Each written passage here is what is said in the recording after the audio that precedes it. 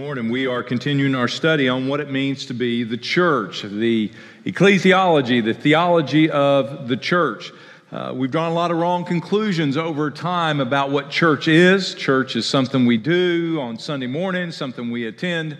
We used to turn to our neighbors and say, "Welcome to church." We don't do that anymore. So turn to your neighbors and say, "Welcome to the church." Say that to your neighbor all the way around. Welcome to the church.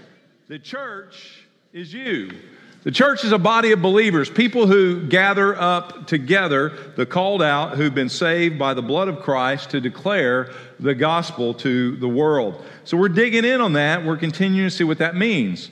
On September the 17th, in a couple of weeks, we'll have a special guest. You'll hear about it in Connection Points. John Freem, who used to be on staff here, is now a pastor at a church that is very alive in Louisiana, will be with us on that day. That day is called Church Alive. We are returning back to a pursuit of the church, the body of Christ, being alive spiritually, experiencing revival. And John is pastoring one of the most alive churches on the planet.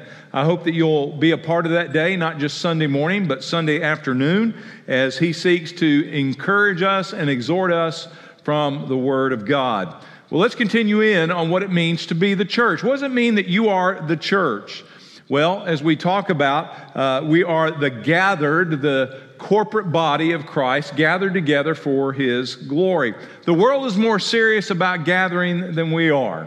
I don't know if you saw this last week, but the world got so excited about a volleyball game, they gathered at Nebraska Stadium and set the world record for the largest attended volleyball game ever. 91,000 people in summer heat gathered in a football stadium to watch volleyball because they were wanting to gather.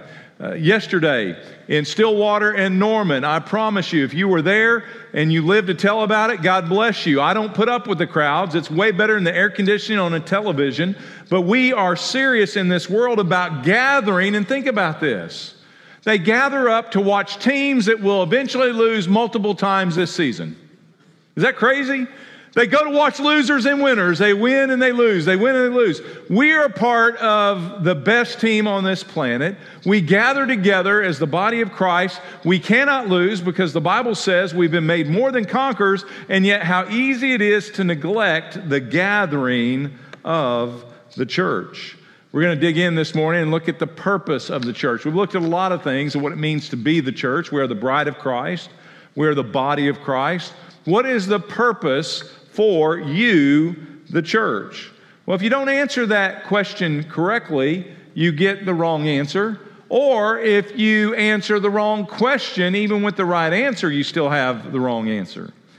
For decades now, we've been answering the wrong questions about the church. Why aren't people coming to church anymore? Why is the church in America declining? Why are we baptizing less people than ever before?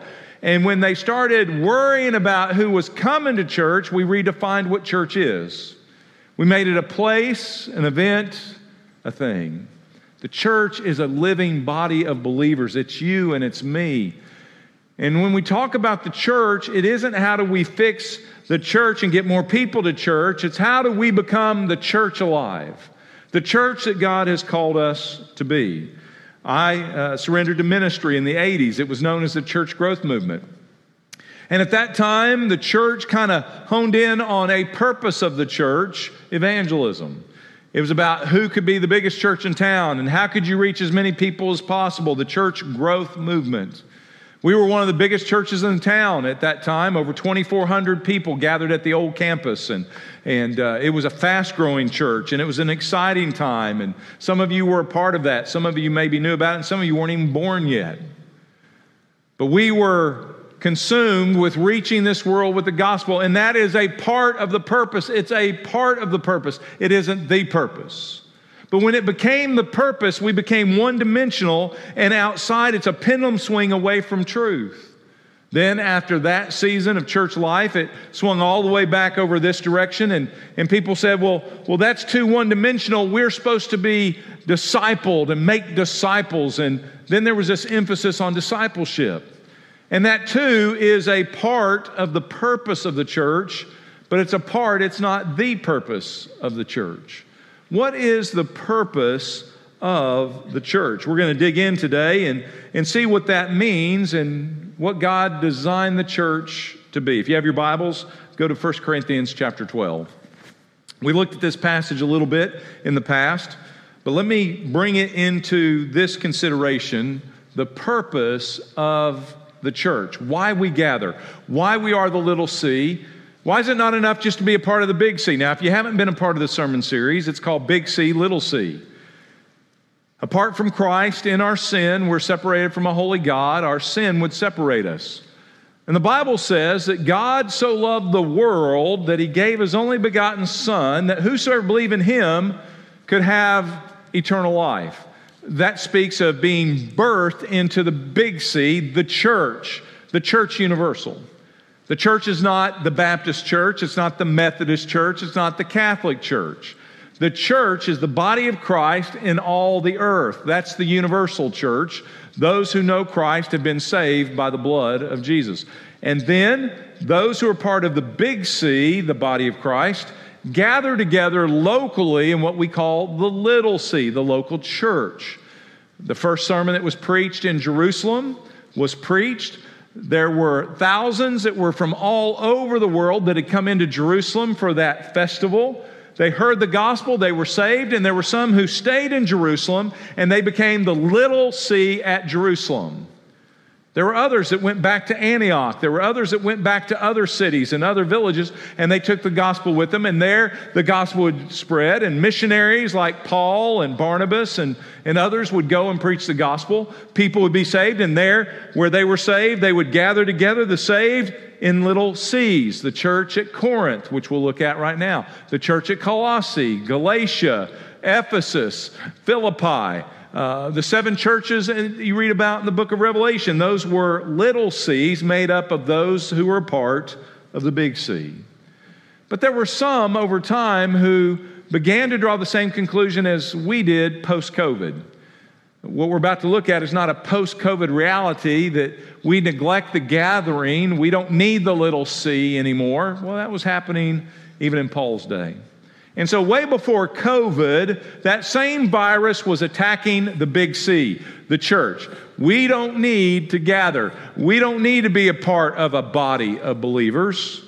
So Paul had to write about it in 1 Corinthians 12. Take a look at it, verse 14. For the body is not one member, but it is many. Now, he is going to draw an analogy of your physical body and then use that to paint a spiritual truth to realize that we are a body of believers, the body of Christ. And he says, look at your physical body. It will teach you the truth about what God has designed for the church. The church was never designed to be cathedrals and brick and mortar. The church was designed to be a people, a sanctified people called out from the world to reach the world and be a light in this world of the truth of God, the gospel of God. And so when we dig in on this, he says, just like the body, it isn't just one member. You're not just a foot. You're not just an ear. You're not just eyes. Your body needs all of those members to make up a whole body. And yet we can buy into the lie that some parts of the body are more important than others, and I'm just not of value. Or the body isn't valuable to me. I'm okay just on my own. I can just be an ear, and that's good enough. Well, he shows them the fallacy of their argument and their belief. He says, if the foot were to say, well, number one, there's a problem if your foot's talking. That's a little weird.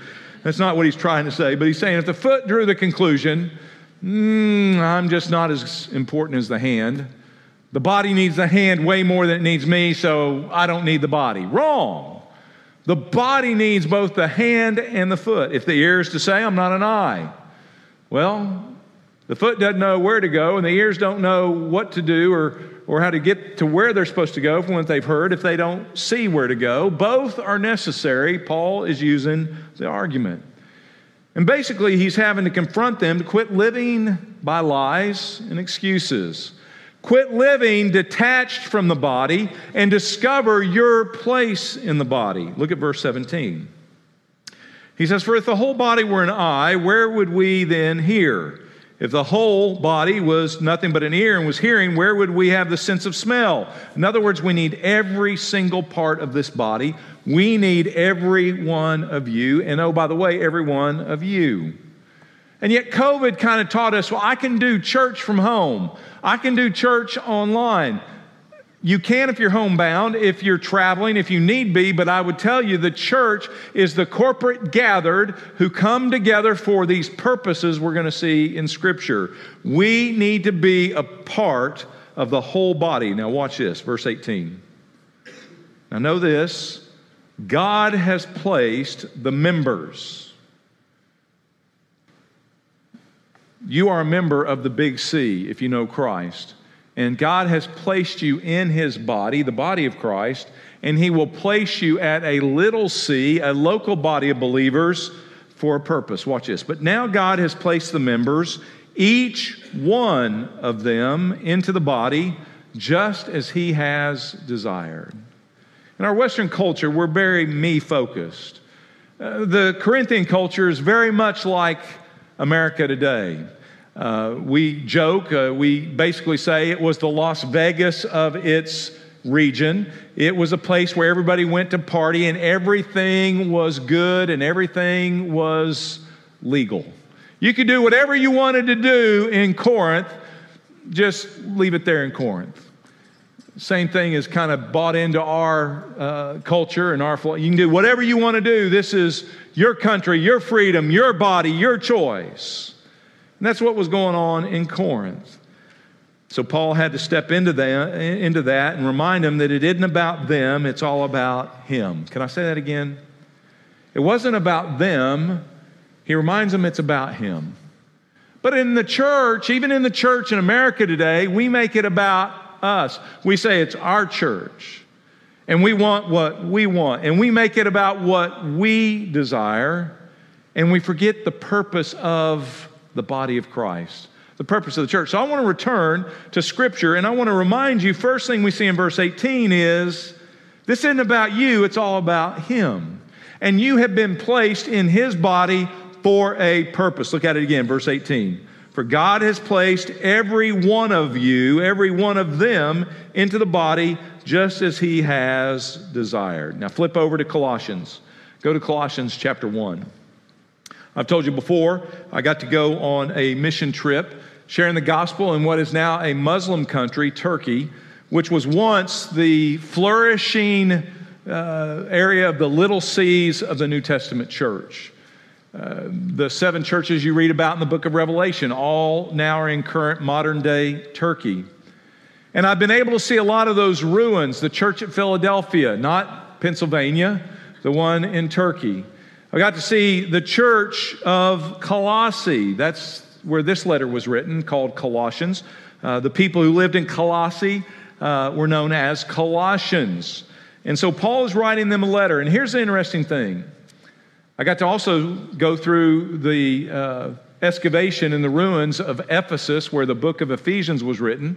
It's a fascinating city. It was a large, prosperous city. It had lots of Roman colosseums and basic apartments built into the hillsides where people lived shoulder to shoulder. Basically what would be modern day apartments is kind of how they dwelt among each other in Ephesus. And you can go back and you can see all that's been dug out, and you can kind of see a lot of that city come alive.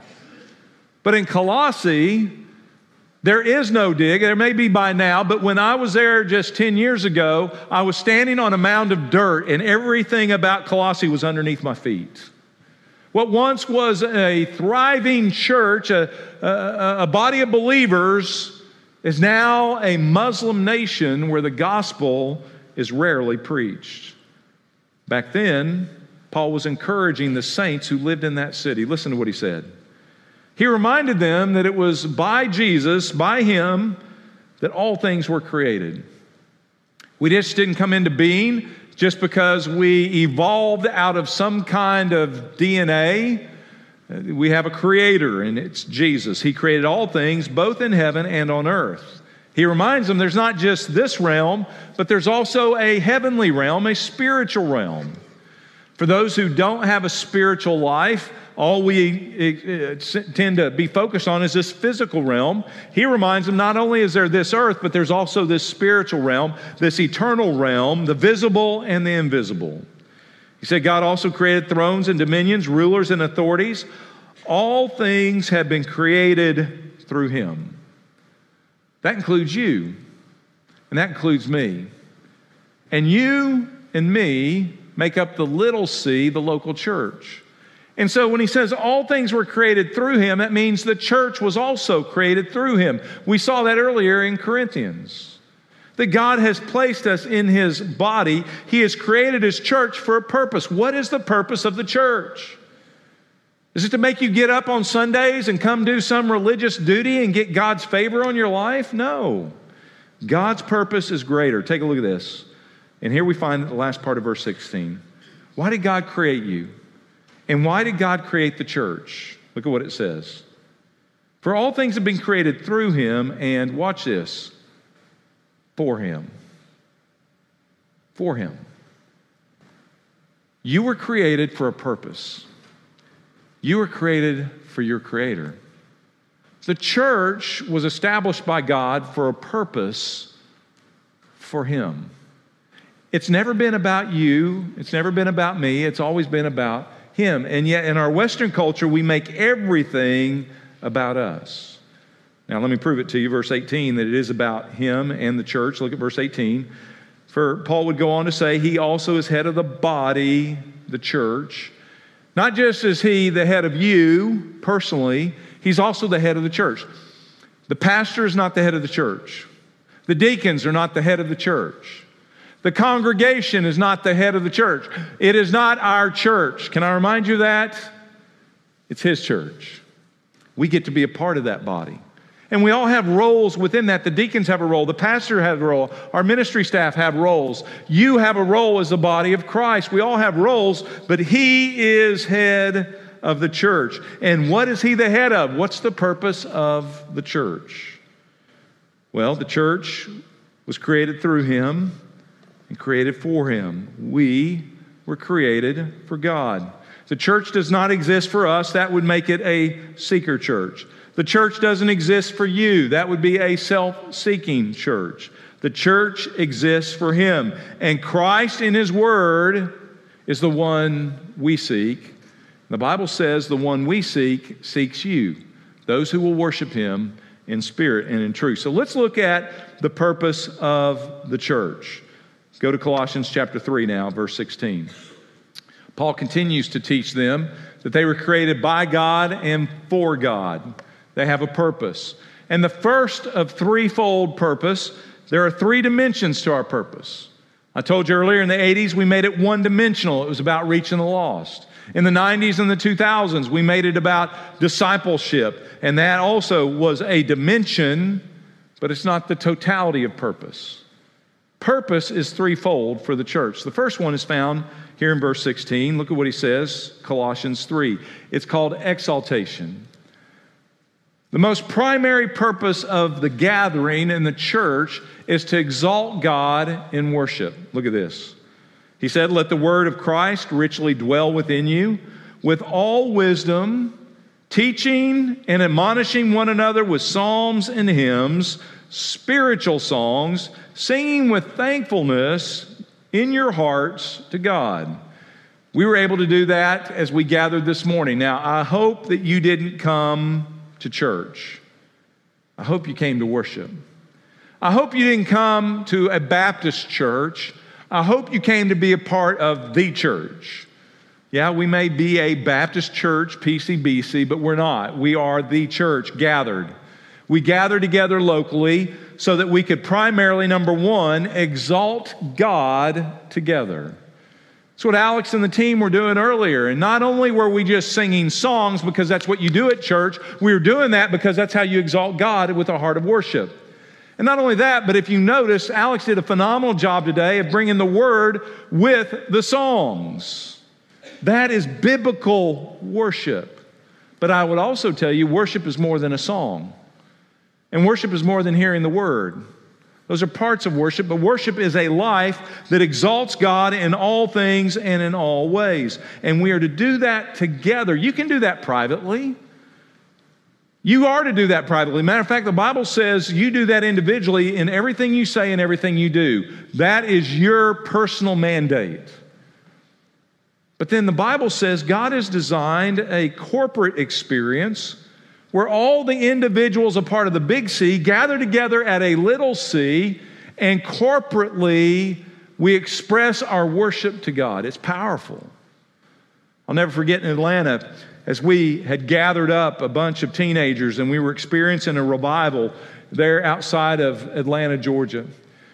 And I remember as that auditorium was packed out with 1,000 adults and teenagers, raising the roof. It helped. Mercy Me was leading the way too. It was a pretty cool gig. And as we were expressing our worship to God and we were seeing kids baptized, over 60 kids baptized, as you watched in that room, teenagers just exalting God in between each baptism and singing their hearts out on fire for the Lord, there were those among us who were watching. And they saw, watch what he said. It wasn't just that we were singing songs. Look at how he says we do it at the end of verse 16. We do that with hearts of thanksgiving. With thankfulness in our hearts, but expressed to God. It's easy to come sit in a church and let everybody else sing and we just watch. It's easy to come up and just do church but not be the church. When we come together, guys, we get to be something unique on this planet, a body of believers, and every one of us is a part of that body.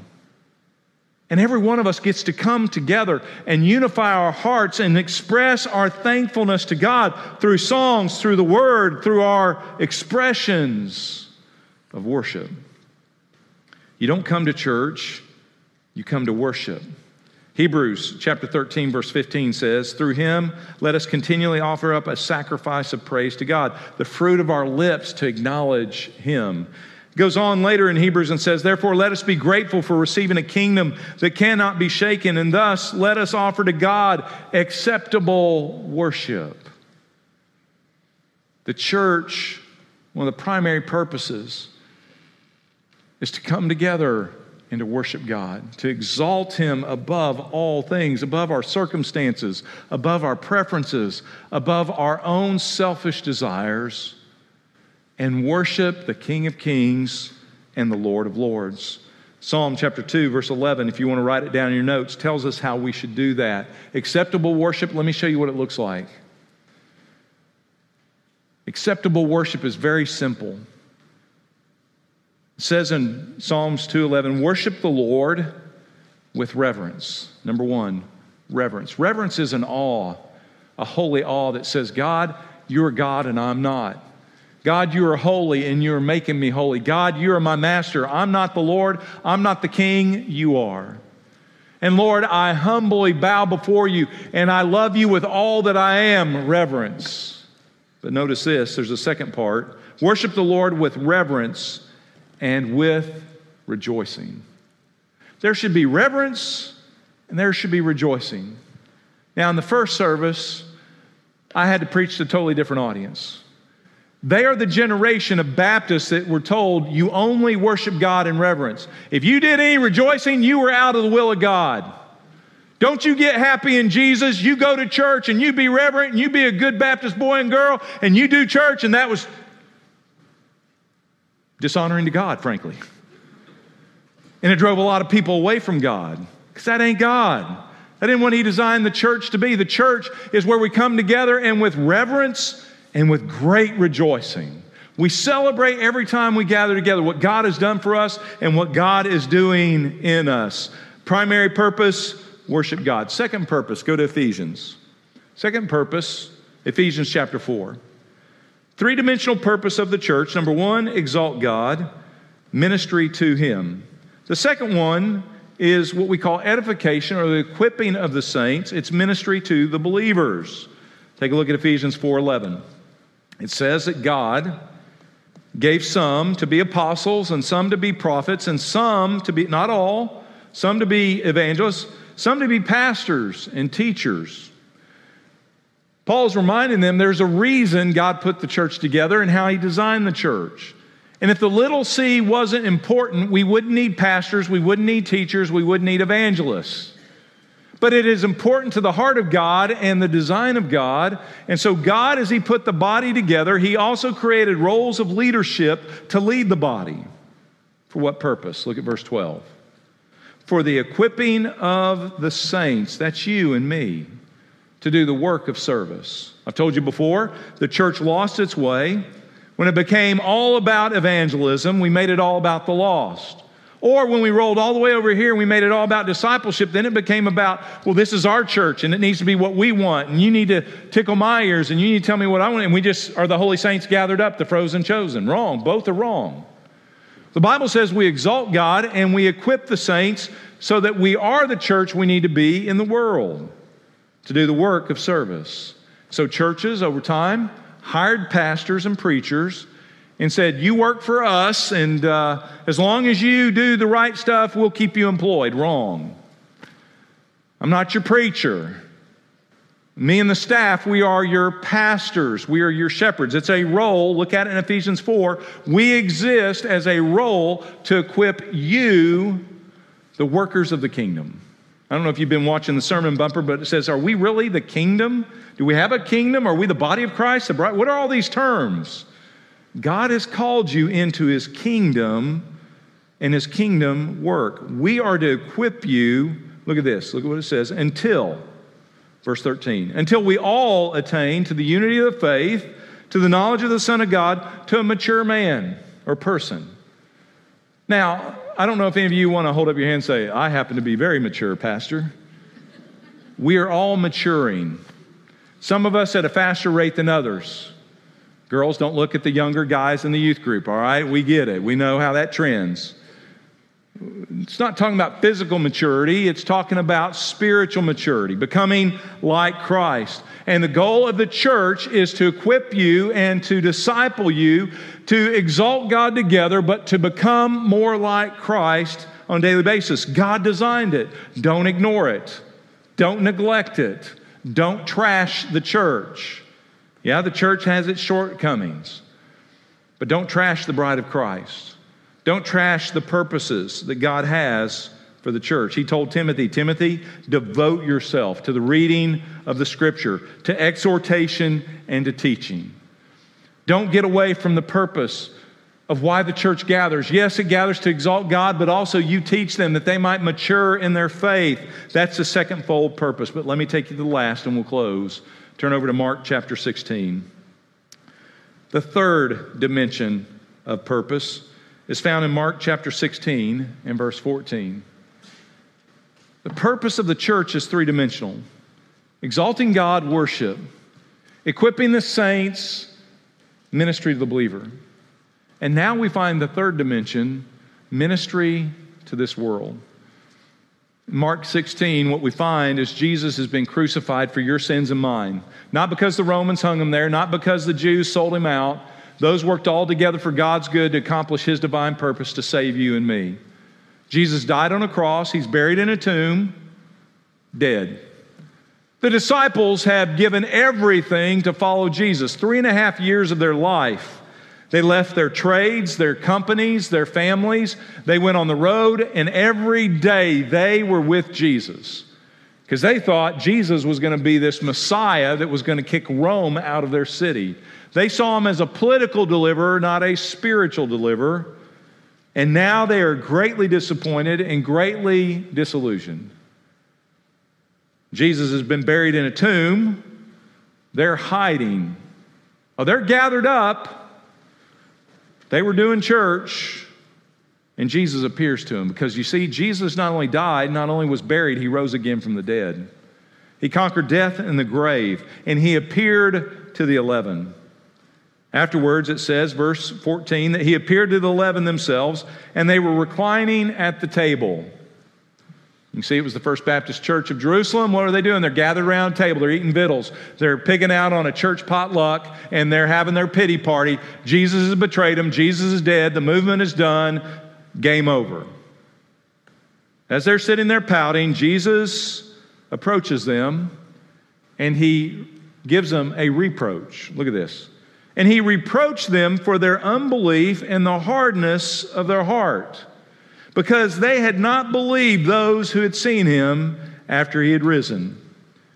And Jesus then said to them, bad boys, naughty boys, you are grounded for life. No. He says to them, look at what he says to them. He brings them back to purpose. Go into all the world. Preach the gospel to everybody, to all creation. Real simple. He didn't give them a long sermon as I have you this morning. He just simply spoke to them one line.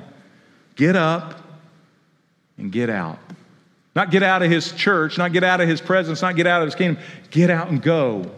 Go into all the world and preach the gospel. Now, that word go there is the Greek aorist imperative. That means nothing to you, but in the Greek language it meant everything. And when you heard a word given in that verb tense, it meant you better get it done, exclamation mark. You get it done now. Check it off. You don't pray about it. You don't have a Bible study about it. You don't gather for 6 weeks and say, how are we going to do it? You just do it. Live your purpose. Get out. Don't sit here huddled up around a table, doubting everything and disturbed and discouraged in things. Get out and proclaim the gospel. Look at what he said. Go and preach. A lot of people think preaching happens at a pulpit in churches. No, God's design is that the church preaches to the world. Now, that doesn't mean you go finger pointing and you don't go shoving Jesus down people's throat, but what does it mean to preach? The literal word in the Greek literally means to herald, to proclaim good news to an audience. Whenever they didn't have back then Instagram or Facebook or social media to post their victories, they would send out preachers, heralds, and they would go from city to city, basically speaking on behalf of the king the results of what's happening in the kingdom. Especially if there was battles or wars and they had just won the war, they would send out the heralds and they would declare the good news. We have won. We have defeated the enemy. And what we find in Scripture, Jesus was saying to them, serve your king. You have a divine purpose. Go and herald the good news. The enemy has been defeated. I've conquered death and the grave. That you may taste death on this planet, but if you believe in me, you can live. Go tell the world. Tell all creation. The church has a beautiful threefold purpose: to exalt him, to equip the saints and encourage one another in their faith, and to evangelize the world with the greatest message known to man. Some people think that the greatest tragedy on this earth is the death of a person. But more tragic than that is living on this earth without purpose. And I would tell you this, the greatest lasting eternal tragedy is when the church is not living out our purpose: to worship him, to grow in him, and to make him known. God, revive us, the church.